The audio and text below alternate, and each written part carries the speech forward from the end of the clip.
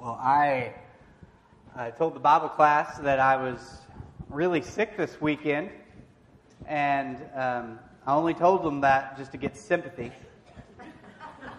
Because we were starting a new class, and I didn't know if it's bad, then they could have something to fall back on. They didn't like it. He was sick. That wasn't his best shot. Well, I am excited for this sermon. I've been excited about it for a couple of weeks. I've been looking at it for a couple of weeks, so can't have that excuse this morning. Because these couple of stories, it's in Luke 15. We'll be in Luke 15 today. If you have your Bible with you, we'll have them up on the screen. But typically in Luke 15, we just skip the first two parables because the third one's so fun. The parable of the lost son, or maybe your Bible says the prodigal son. We love that parable, and that's a great one. But there's a couple before it that I really connect with, because I'm very scatterbrained. Now, you may not know this about me. A lot of people are surprised to find this out about me. I don't know if that was a laugh of irony, but I lose things, forget things. I can't tell you how many times I've driven to Walmart, walked inside, and remembered my wallet where it was at home. And that's coming back from Mineral Springs. I mean, that's a frustrating trip. To have to, when Rachel's like, quick, go, before we had the Dollar General, that was worse. Quick, go get this. Either you could go to the gas station and pay $80 for a gallon of milk, or you could drive to Walmart. And I just make mistakes like that all the time. I've been meaning to order one of those they have these little square, they call them tiles, these little square things that you can attach to your keys or your wallet and then use your phone to find your keys in your wallet. If you can't find your phone, you hit a button and it'll make a noise on your phone. You can make a noise on your phone from your keys and wallet. I'd lose all three. And I keep forgetting to order it.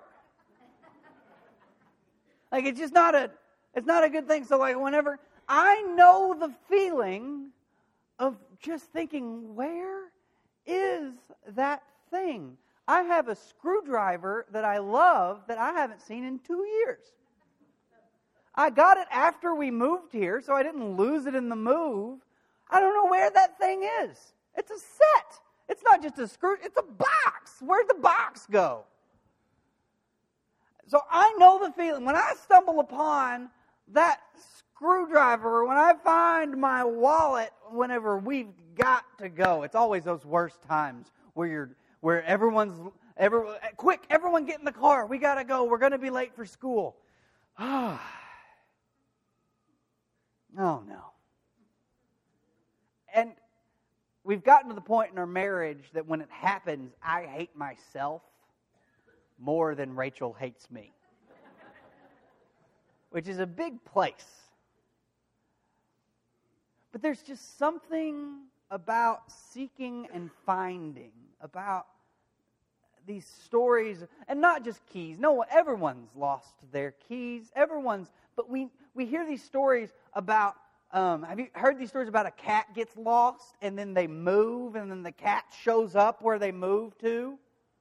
Or maybe it's actually the opposite, right? You move, and then the cat makes the 8-mile journey back to the original place. Because the cat is thinking, this was the kingdom I used to rule.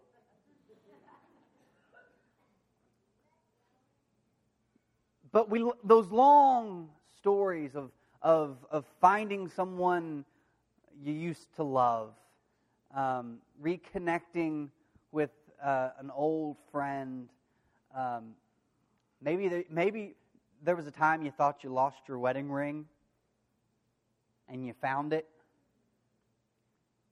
All of us can connect with this. Some of us do this more than others, but all of us have lost something and hoped to find it.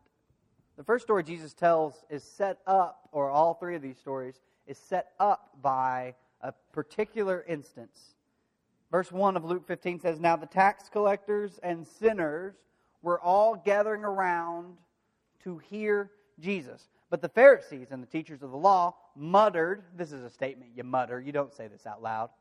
They muttered, "This man welcomes sinners and eats with them." It was more like, "This man welcomes sinners and eats with them." That's how you mutter that. Can't believe this man. Now, okay, this statement is twofold. He welcomes sinners. So first off, he acknowledges their existence and welcomes them. Doesn't send them away. And then the second one makes it worse. He eats with them. As Rob said in class, we're going to eat with sinners later in just a second. All of us together. But Jesus sat with tax collectors and sinners and ate with them. Now, in the first century, it wasn't a whole lot different than it is now. Is that when you invite somebody over to your house, or whenever you're invited over to somebody's house, and you eat with them, there is a connection that is made within that meal. It's understood that there's a friendship, that I've invited you over. Now, you can say, "Well, I'm nice to sinners," and wait real quick before you start saying stuff like that. Don't get all high and holy and start doing church speak on me and say, "Well, we're all sinners because then everyone's equal in the eyes of the Lord." You don't act like that, so quit talking like that. No one acts like that. In everyone's mind, there is sins that are a little worse and sins that are okay. Right? Now, I'm not condoning that. That's silly. And silly's the nice version of that. Stupid's the... That's not good, but it's just true. It's true for every one of you. Quit proclaiming that you're better than you are. Quit trying to speak that into existence. Actually, I think the best thing for us to do is to just recognize that there are some sins in our mind that are worse than the sins that we struggle with. That's just true. That's how you function. But once you recognize that, you can actually, at that point, start saying, "Okay, now that I know that I work that way," now notice you're not saying, "Now that I know that that fact is true." Now that I know that I function that way, who then am I going to start being kind to? How do I flip that hierarchy of sin and start serving those that I think are the worst? Then you can challenge yourself. But if you feel that some sins are worse than others, and then you just gloss over it with this religious shellac of, "Well, we're all sinners and all equal," you're fooling yourself into not having to do anything. So don't go there. Because the Jews didn't. There were some people who were worse sinners to them than others. The Pharisees and the teachers of the law didn't sin in their mind as much as, or if at all, as these people who were probably, they were thieves, they were prostitutes, they were swindlers. They took advantage of people. They weren't good people. And you know that difference. And the fact that we gloss over that difference sometimes makes us real comfortable with the people Jesus was eating with. He was just eating with church gossips and people who worry a lot. He was eating with those sinners. No, he was eating with the sinners that you don't like. the type of sinner you aren't. He was eating with the people that the world had decided were sinners. And the Pharisees, just like most of us, said, why would he be eating with them? This man welcomes sinners and eats with them. Now notice, we can't read tone here, but they're not going, this man welcome. Like, he's not like happy about it. They're unhappy about this. This is a judgment statement. Then Jesus told them this parable.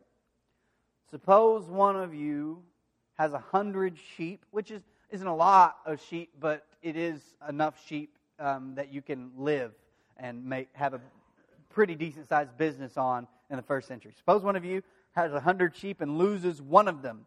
Doesn't he leave the 99 in the open country and go after the lost sheep until he finds it? Now, okay, I've heard a lot of, we're going to use this word a lot in this sermon series, allegory. You know what an allegory is? Those of you remember high school, maybe even Comp 1 no, that's not Comp 1, that's Comp 2 in college. An allegory is basically a story in which every element of the story represents something else. It's loaded with connections. Parables are not allegories. The lost sheep wandering off, like you can't do a sermon about how, well, some of us are lost sheep and you have wandered off, and why have you wandered off? Well, here are 5 reasons in a poem about why you've wandered off. We can't do that because that's not accurate to the text. It's not accurate to the teaching. Jesus here is just saying, hey, you know how things are. He's not connecting anything. He's just saying, you know how things usually are, right? You lose a sheep, you go look for it. You know how that happens?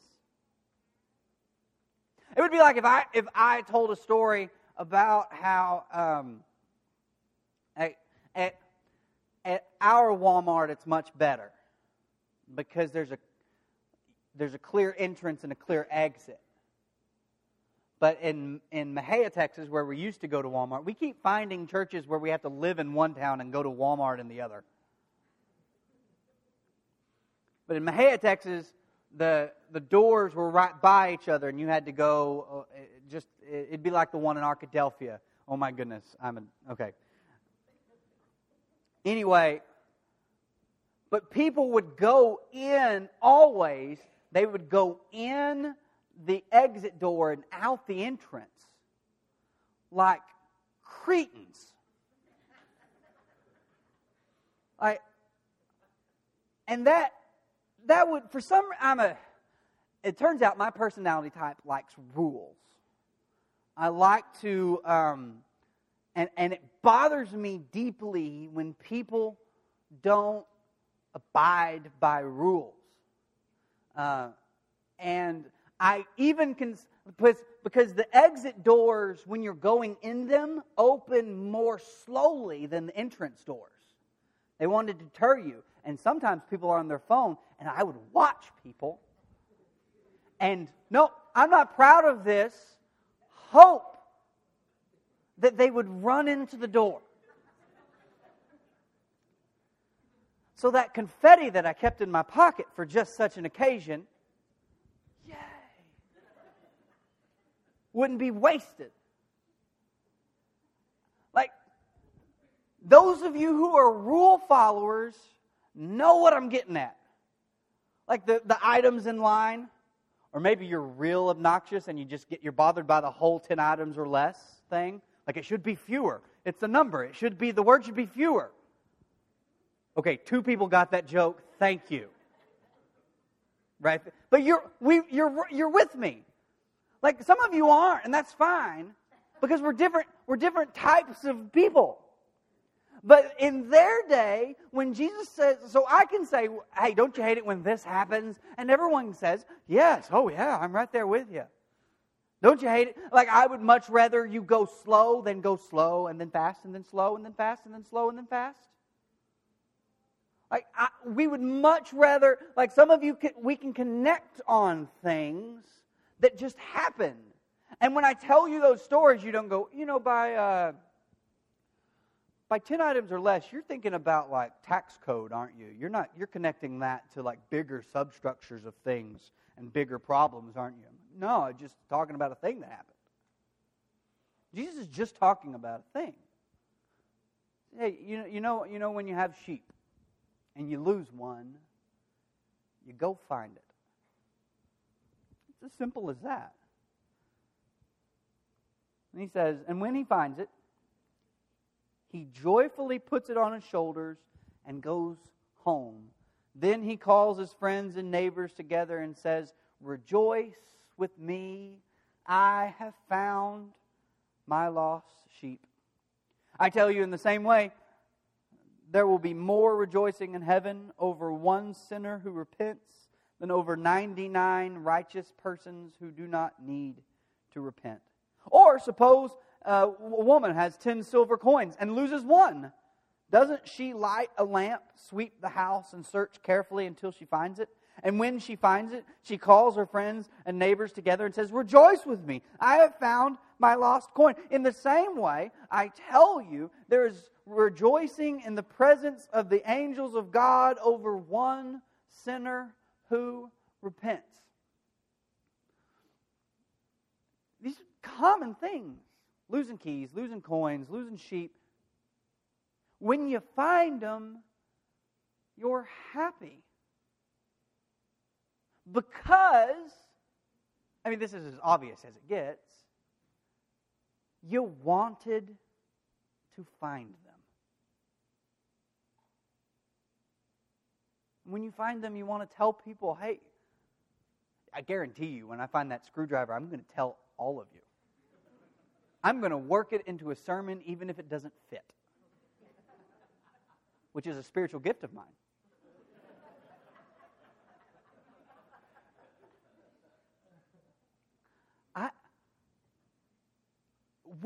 Jesus is just saying, look at this. Look, you are these sinners.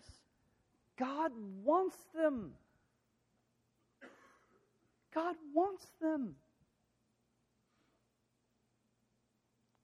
And sometimes we can get real mopey, like if you skip forward to the lost son, the oldest son, whenever the younger son comes home, is real upset.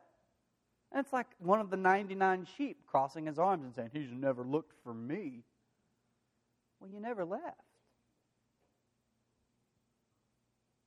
And also, don't be one of those 99, don't be one of those Christians who decides, you know what?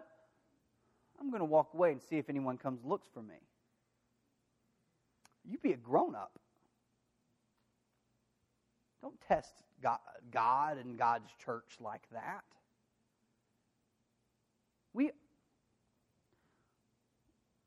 What this message of this parable is clear. God gets excited about you. You're valuable to God. I try, as a good parent, to throw about one toy away a day. I don't succeed, but if it's close to broken, I'm going to throw it away. We need, and maybe all of you can agree with this, we need less stuff. And we have, it turns out, kids have birthday parties every year. And every year, grandparents and aunts and uncles, we're in Arkansas, aunts and uncles. That was just funny to me, apparently. I'm sticking with it. I'm not backing away from it. They bring stuff. Stuff that makes noise and requires batteries and stuff like a 50-piece set where that doesn't have a good placeholder. We just get stuff. When I lose stuff that's not valuable, I sort of rejoice. Thank God that's gone. But my kids have these things. Each of them has one little stuffed animal. That if there's a fire in our house, I'm saving those things before I grab the computer. Like those things. And we lost one of those. Macy has a little Pooh Bear. And we almost lost that when we were going to Disneyland, irony. And when we found it, like we almost cried. We cried.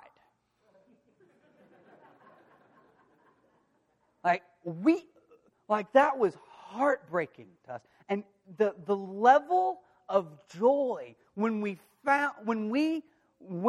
because typically, like, you'll go to the hotel and you're like, we think you made up a Pooh Bear in the sheets and took it to the laundry room. They'll be, oh yeah, we'll check on it.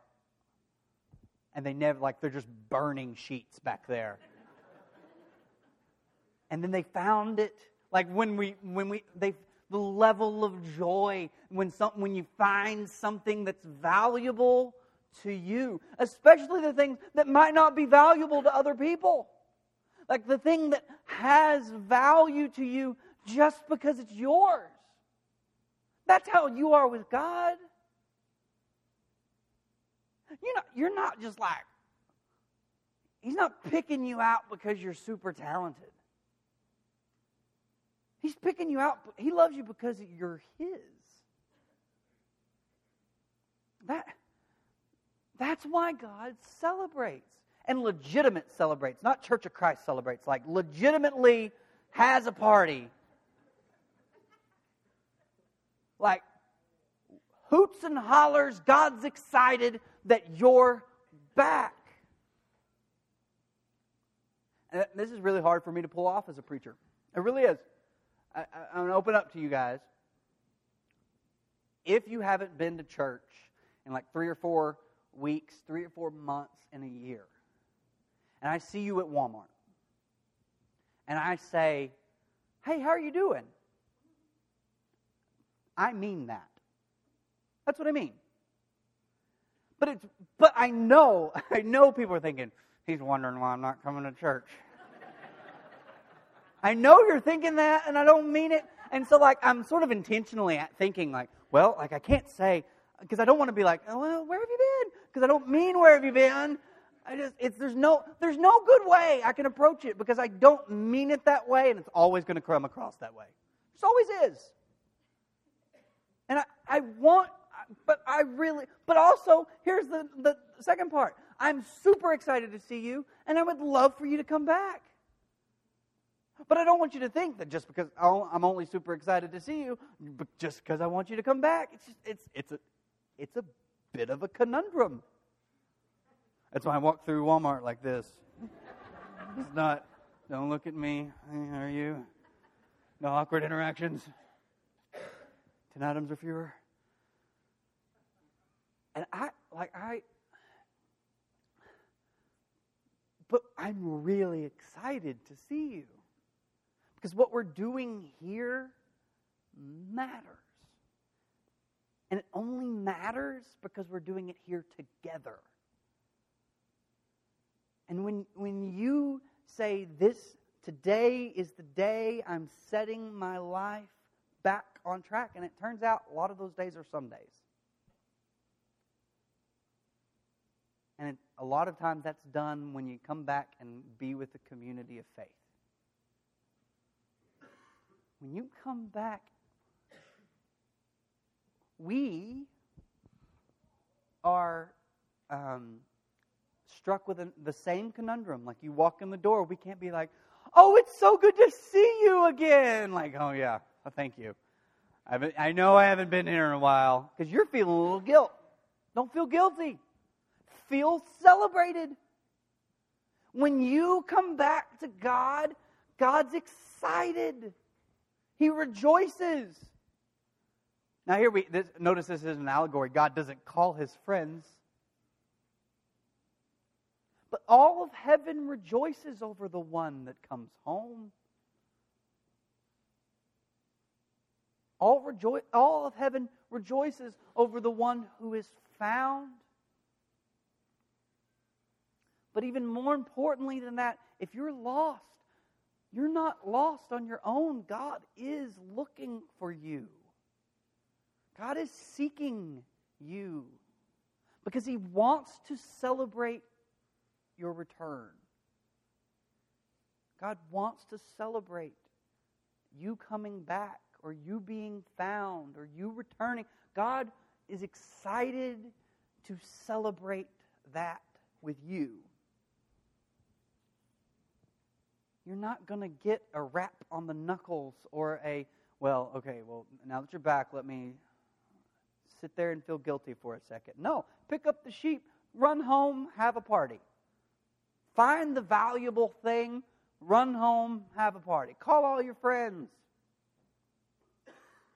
Listen, you may feel guilty for things you've done. Come back.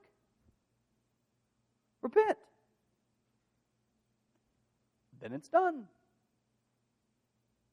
Don't wallow in it. God's not asking you to wallow in it. God's ready to celebrate your return, and you don't need to be the party pooper who brings the guilt to the punch bowl. That's an excellent analogy. I don't care what you think. I do care what you think, just not about that. No, God, you're not going to be the one who ruins this celebration by thinking, but I was awful. Yeah, you were awful, but you came home. And we're excited. If you skip forward to the prodigal son, and we always got to when we're here, is the prodigal son runs up and says, Father, I have sinned against you. And the father almost like just picks him up and says, hey, you're home. Get a big bull and kill it. Murder a bull. We're going to eat it. That's what he says. It's in the Greek.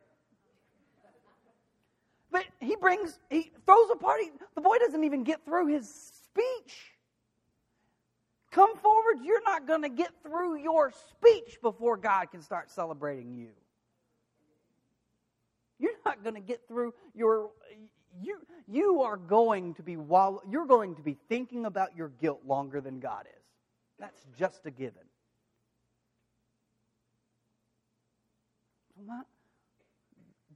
The God who created you values you more than you value yourself. He's excited for you more than you are excited for yourself. And He's waiting on your return. He's waiting to celebrate. And He's not just waiting patiently. We've referred to people who are looking for Jesus, seekers. That was the term back in the early 2000s. Seekers. They're seeking something. And I always thought, even in college, whenever this was the big term, I always thought, no, I think, specifically because of this parable, I think the best term for them is the salt. But that's an awful term. Like, it doesn't really flow off the tongue like seekers does. But more than anything, they're being sought. They're being sought after. They're being looked for. God's been looking for some of you. God's been chasing after some of you. God's hoping that us 99 can welcome you. Give God and us a reason to celebrate today. Come home. Return. Allow yourself to be found and to be celebrated by the God who loves you more than anything. It's worth it. It's hard. It's hard. But it's worth it. God loves you that much. We love you that much. Whatever you need this morning, if you need to give your life to Jesus, if you want to start the celebration in heaven now by uniting your life with Jesus into His death, burial, and resurrection through baptism, or you want to just give it over, you want to start it over, you've been baptized but you haven't taken it seriously, and you want to just say to the kingdom, to God, to the church, today's the new day, and I need y'all to stand by me. Today's the day. Please come forward while we stand and sing.